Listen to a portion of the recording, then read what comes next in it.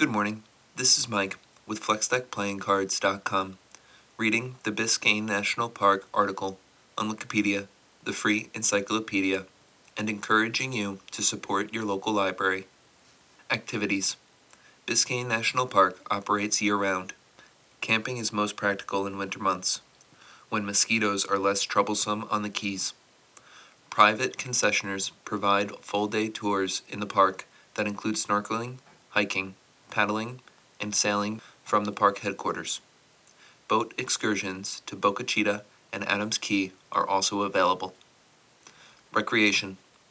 Access to the park from the mainland is limited to the immediate vicinity of the Dante Fascell Visitor Center at Convoy Point. All other portions of the park are reachable only by private or concessionaire boats. Activities include boating, fishing, kayaking, windsurfing, snorkeling, and scuba diving. Miami-Dade County operates 4 marina parks near the park. Homestead Bayfront Park is directly adjacent to the park headquarters at Convoy Point. Farther south, Black Point Park provides access to Adams and Elliott Keys. Matheson Hammock Park is near the north end of the park, and Crandon Park is on Key Biscayne. Although it is a federally designated park, fishing within Biscayne is governed by the state of Florida. Anglers in Biscayne are required to have a Florida recreational saltwater fishing license. Fishing is limited to designated sport fish, spiny lobster, stone crab, blue crab, and shrimp. Tropical reef fish may not be collected, nor may sharks, conch, sea urchins, and other marine life. Reef life species such as coral and sponges are also protected from collecting by visitors. Additionally, lobstering is prohibited in the Biscayne Bay Card Sound Lobster Sanctuary, administered by the state of Florida to protect spiny lobster breeding areas, which overlaps much of Biscayne Bay. A private concessionaire provides tours from the park headquarters into the bay and to the Keys. Most tours are operated during the peak winter season from January to April. Personal watercraft are prohibited in Biscayne and most other national parks, but other private powerboats and sailboats are permitted. Island facilities. Most of Biscayne's permanent facilities are on the offshore Keys. A seasonally staffed ranger station is located on Elliott Key, as well as a campground and 36 boat slips.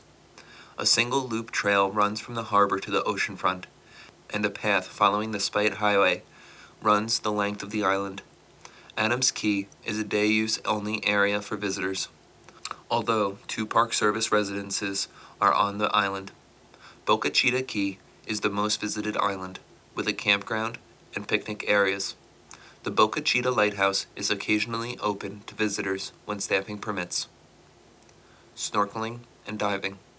Snorkeling and scuba diving on the offshore reefs are popular activities.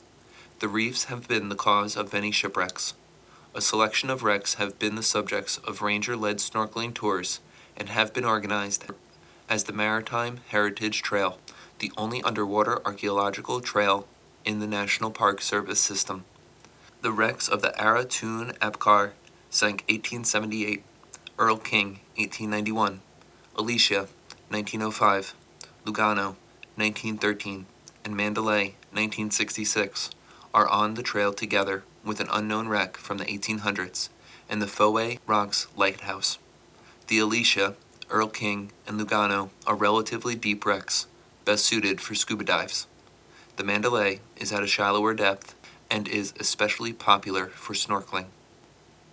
Well, that'll make this that for now. This is Mike with FlexDeckPlayingCards.com.